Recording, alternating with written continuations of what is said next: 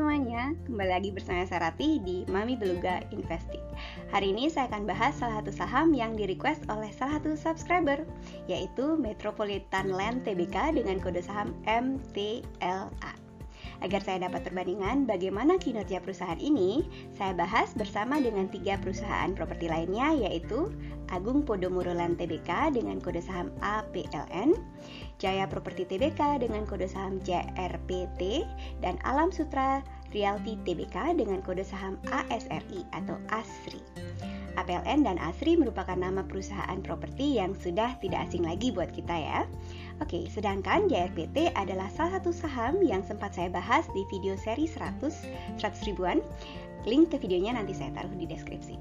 Oke, secara ringkas kesimpulan yang saya dapat adalah MTLA dan JRPT sepertinya perusahaan yang bagus dari segi laba dan kekuatannya menghadapi krisis. Akan tetapi MTLA sepertinya sudah di atas harga nyaman saya. Sedangkan 2 saham lain yaitu APLN dan ASRI sepertinya kurang tahan pandemi. Bagaimana saya bisa sampai kesimpulan tersebut? Ikuti terus pembahasan saya ya. Oke, disclaimer, ini video amatir dengan riset amatir, tujuannya untuk mendokumentasikan perjalanan saya untuk belajar mengenai investasi saham dari awal. Kalau ada yang punya masukan, silakan tulis di komentar. Apa yang saya kemukakan di channel ini jangan dianggap sebagai nasihat keuangan. Mohon melakukan risetnya sendiri sebelum membuat keputusan keuangan dan investasi. Rencana saya adalah membeli saham dan pegang selama masih masuk akal. Jadi bagi yang jual beli saham atau trading, mungkin apa yang saya kemukakan di video ini akan kurang sesuai. Tapi kalau tertarik, silakan nonton sampai selesai. Oke, kita mulai dari profil Metropolitan Land Tbk dengan kode saham MTLA. Perusahaan ini berdiri di tahun 1995. MTLA bergerak di bidang properti, perumahan, mall, dan hotel. Dari laporan keuangan tahun 2019, sebagian besar saham MTLA dipegang oleh Rico Newton Pte Limited, yaitu sebesar persentasenya 37,5%. Kemudian pemegang saham kedua terbesar adalah PT Metropolitan Persada Internasional sebesar 36,7%. Sedangkan sisa dari sahamnya dimiliki oleh publik. Oke, sekarang lanjut ke APLN atau Agung Podomoro Land. APLN sepertinya perusahaan yang lumayan muda ya. Awalnya didirikan dengan nama PT Tiara Metropolitan Jaya di tahun 2004. Namanya baru kemudian berubah menjadi PT Agung Podomoro Land Tbk di tahun 2010. Ini sepertinya bersamaan dengan pencatatan di bursa saham.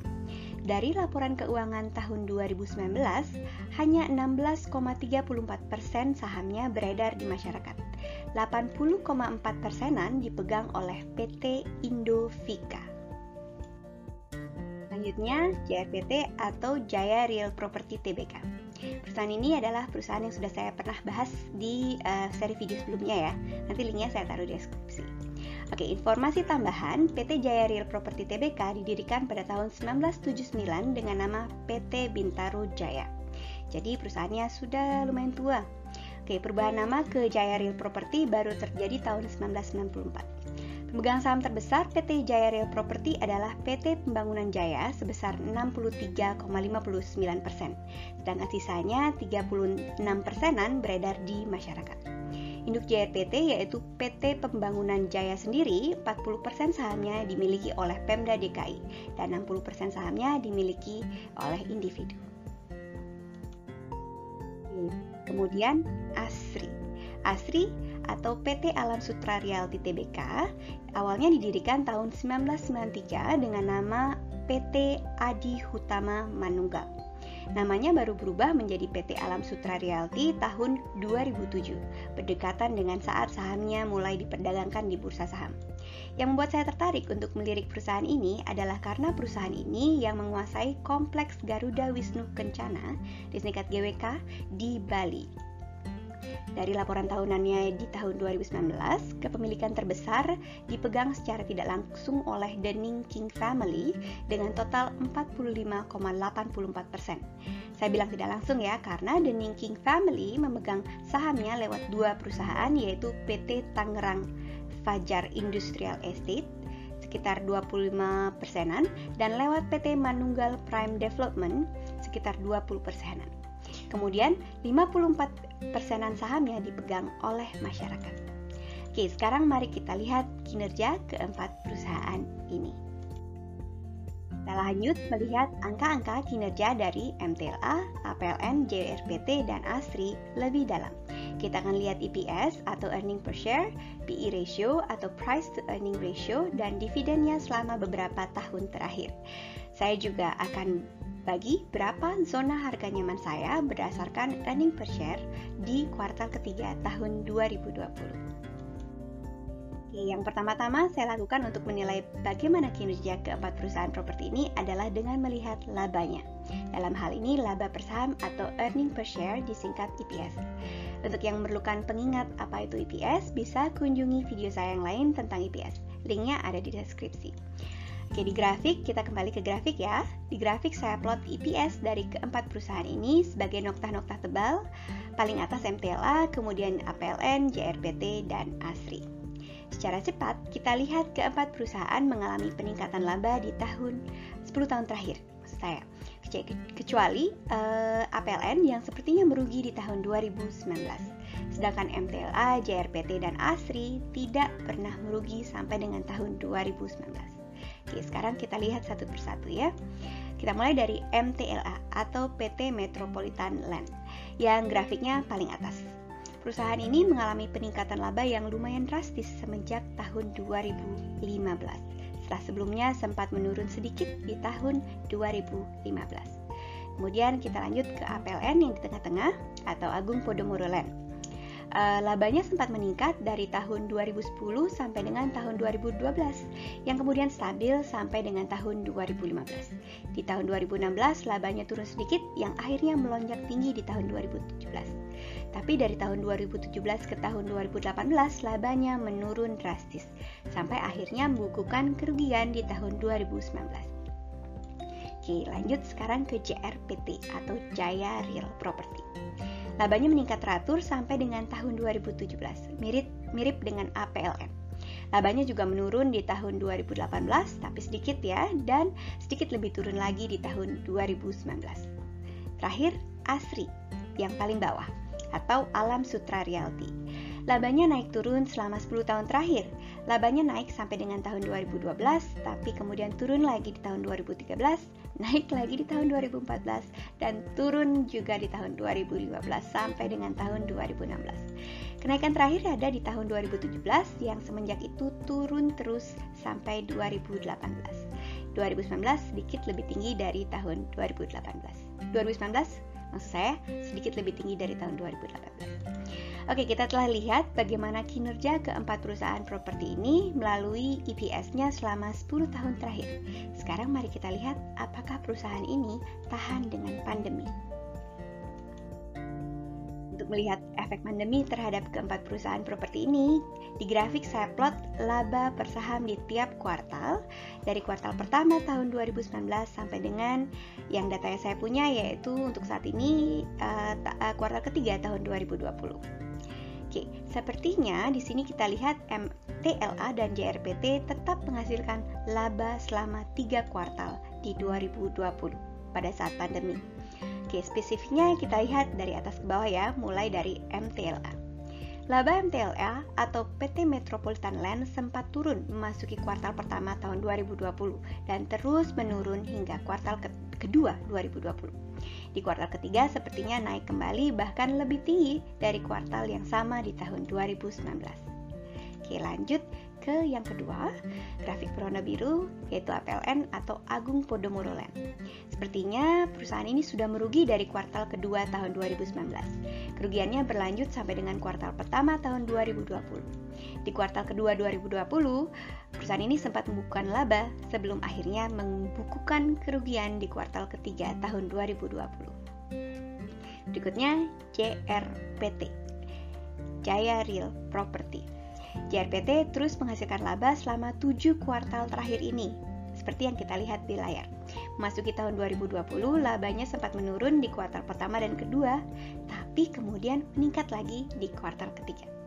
Angka EPS di kuartal ketiga 2020 bahkan lebih tinggi dibanding kuartal yang sama di tahun sebelumnya, tahun 2019. Terakhir kita lanjut ke ASRI atau Alam Sutra Realty. Labanya sudah sangat tipis di tahun 2019. Kemudian masuki kuartal pertama 2020, ASRI mencatatkan kerugian. Lalu sempat membukukan laba di kuartal kedua tahun 2020. Seperti yang kita lihat di layar, ASRI mencatat kerugian di kuartal ketiga 2020. EPS tahunannya 10 tahun ke belakang lumayan baik, tapi sayangnya tidak tahan pandemi. Oke, dari sini saya bisa memberikan ranking 1 ke JRPT karena tampaknya paling tahan menghadapi krisis kemarin. MTLA juga kelihatan lumayan tahan, tapi sepertinya terdampak lebih parah daripada JRPT. APLN dan ASRI terlihat lumayan rentan terhadap krisis. Oke, setelah kita lihat bagaimana keempat perusahaan seperti ini menghasilkan laba, mari kita lihat seberapa bagian keuntungan dibagikan sebagai dividen ke pemegang saham. Oke, di grafik saya plot sejarah pembagian dividen dari keempat perusahaan ini dari tahun 2014 sampai dengan tahun 2020. Dividennya saya plot sebagai nokta-nokta tebal yang dihubungkan dengan garis tebal.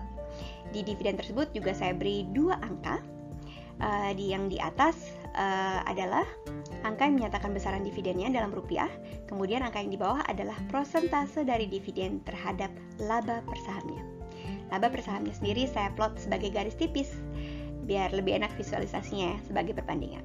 Oke, bagi yang perlu sedikit pengingat apa itu dividen, di bagian deskripsi saya cantumkan link ke pembahasan saya mengenai dividen. Oke, kita lihat di layar lagi.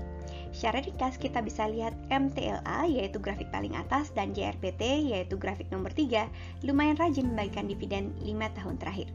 Persentase dividen terhadap labanya juga masih dalam ukuran wajar. Hal ini masuk akal karena kedua perusahaan ini rutin mencatatkan laba dan belum pernah merugi 10 tahun belakangan ini. Secara spesifik kita mulai dari MTLA ya, kita bahas dari atas ke bawah. MTLA besaran dividennya meningkat secara teratur selama 5 tahun terakhir. Persentase dividen berkisar antara 12 sampai dengan 19% dari laba. Bantalan yang lumayan tebal menurut saya walaupun agak pelit ya. Kemudian APLN saya tidak banyak berharap karena seperti yang kita lihat di slide sebelumnya labanya juga kurang stabil. Tapi APLN sendiri sempat membagikan dividen sebesar Rp2 per sahamnya yaitu merupakan sekitar 6% dari laba di tahun 2016. Lanjut ke JRPT yang grafiknya berwarna ungu.